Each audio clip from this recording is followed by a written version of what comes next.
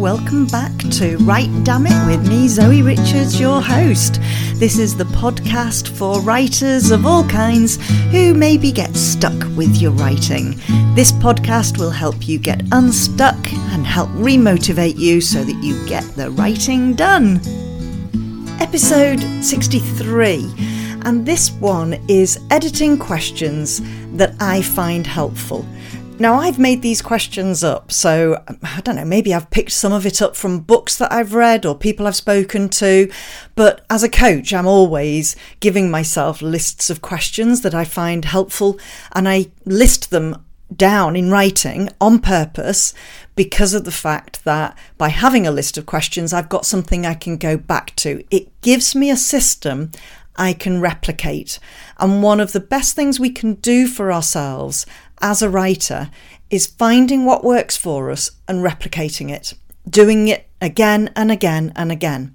So this is kind of like a low-level edit. So it's not something that I would say an editor necessarily does. It would be interesting to hear back from an editor to know if this is the kind of thing that they do. So I'm not trying to persuade you here that I've got editing experience. What I'm saying to you is that as a writer, it helps us to ask ourselves some questions that will help us as we're editing. So this is something to think about at a level that is about the chapter, the scene, the paragraph, the sentence, maybe even at times the word. Now, the reason this idea came to me, by the way, to do this particular episode of the podcast is because I've been emailing with somebody. I've said I won't use that person's name. I haven't been asked not to, but I just feel as though it's better to do it anonymously.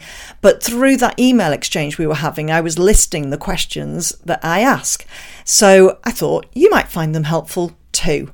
So the first question that I ask myself, and let's think of this in terms of a scene or a chapter.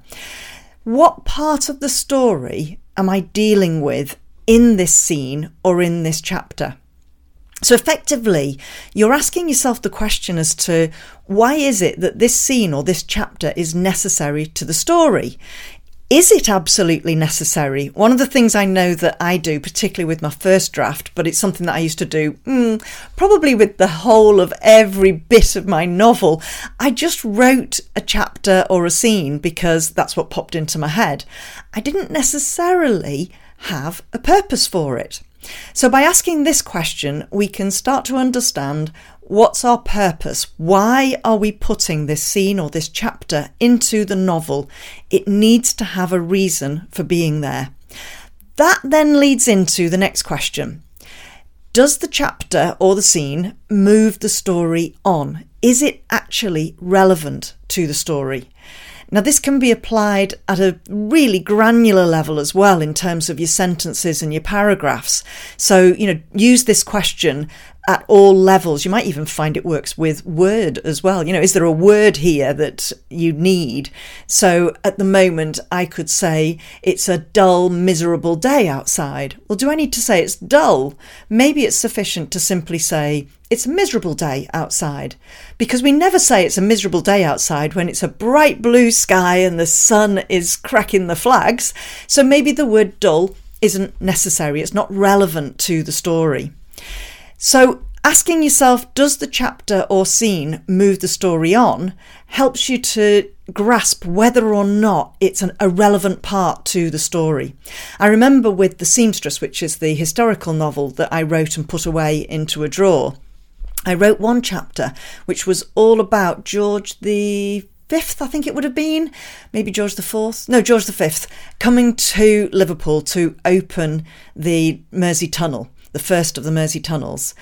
So that's called Queensway in Liverpool. And we also then have Kingsway, which was opened by the Queen Elizabeth. So we get it the wrong way round, don't we? But anyway, I put a scene in that's all about that event in Liverpool. Yeah, it's quite an interesting chapter. Doesn't move the story on. It is not the slightest bit relevant. It was simply that I felt I needed to write something that positioned the story in time And there were better ways for me to position it in time. So that's the second question. So far we've had, what part of the story am I dealing with in this scene or chapter? Is it necessary to the story? The next one is, leading on from that, does the chapter or scene move the story on? So then our third question, what's the story arc of the chapter or scene? We always talk about the story arc of the whole novel, but actually each scene and each chapter needs to have some form of the story arc. That doesn't mean it's got to have the whole process of the story arc in it, but it's definitely got to have a good chunk of a story arc to it. Mainly because you want to capture people's attention now, having moved on from the previous chapter to reading this chapter. You want to catch them and you want them to say, yep, I'm happy with this chapter and how it started. I'm carrying on reading. And then when they get to the end of the chapter, because you want them to carry on and move on to the next chapter. Something that I do remember I read in a book, which I think was Take Off Your Pants by Libby Hawker, I think it might be. And that's a book all about how we move from being a pantser to being a plotter. And she talks of there being a cymbal crash at the end of the chapter or the end of a scene. Now, a cymbal crash doesn't have to be quite a loud thing. It can be quiet. So you don't have to have something where, say, for example, it's a physical crash of a train.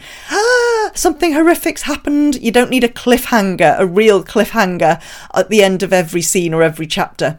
But you do need something that makes the reader go, oh, what's going on here? So, for example, it could be she looked back from the door and saw him standing there. Oh, well, what's going on there? Why is he standing there? Are they not talking to each other? What's going on? So that's a cymbal crash that's quite low key, but it makes you want to know. It makes you ask questions. You want to know what's going to happen. You want to read on. Okay, then the next one, and this is something I have to use so much in my writing. Is there a punchier way of saying what I've just written? I am a classic one for writing a long-winded way of saying something. That could be a sentence, a paragraph, a scene, or the whole blasted chapter. I think I've said to you before about how I wrote a whole chapter of over 2,000 words that in Garden of Her Heart became simply 20 words of a different chapter. So that was me answering that question, that yes, there was a punchier way of me saying the same thing. So how can you play around with those words? And if you don't know, the best way I found was to start with a simple paragraph and look for, going back to those first questions, what is important? Is this telling something of the story in this paragraph, in this scene, in this chapter? Is this something that is moving the story on? And if not, well, I can take those bits out. I can delete the words, the sentences, and maybe the whole paragraph completely. So that helps us to get much punchier in the way we're saying things. Now you're going to sit there and say to yourself, yeah, but I don't want to have to delete 10,000 words of my novel. Well, do you know, if it's going to make the whole novel punchier, you are going to need to delete the 10,000. I've recently deleted, I think it was around 12,000 words in my novel. I am just over 30,000 words now. I was well over the 30,000 words before. I am now just over the 30,000 words, having deleted all of those words. And you know what? I'm still deleting words as I'm going along. So you do find that by getting punchier, yep, you have to bin stuff. But on Garden of Her Heart, my first draft was, I think, 71,000 words. I then ended up on, I think it was about 89, maybe 90,000. No, it was 89,000 words at the very end, even though I probably deleted a good 40,000 words of the novel.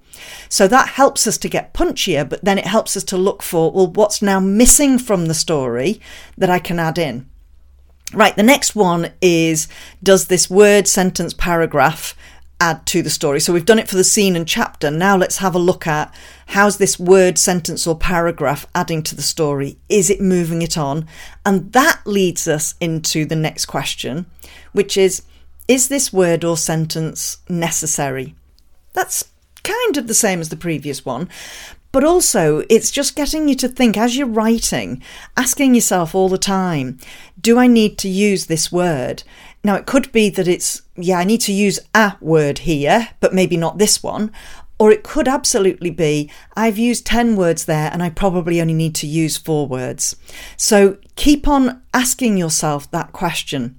A good example again is one where you're asking yourself, is it really necessary for me to describe a particular thing? So we get into the habit of describing, we describe the characters, obviously.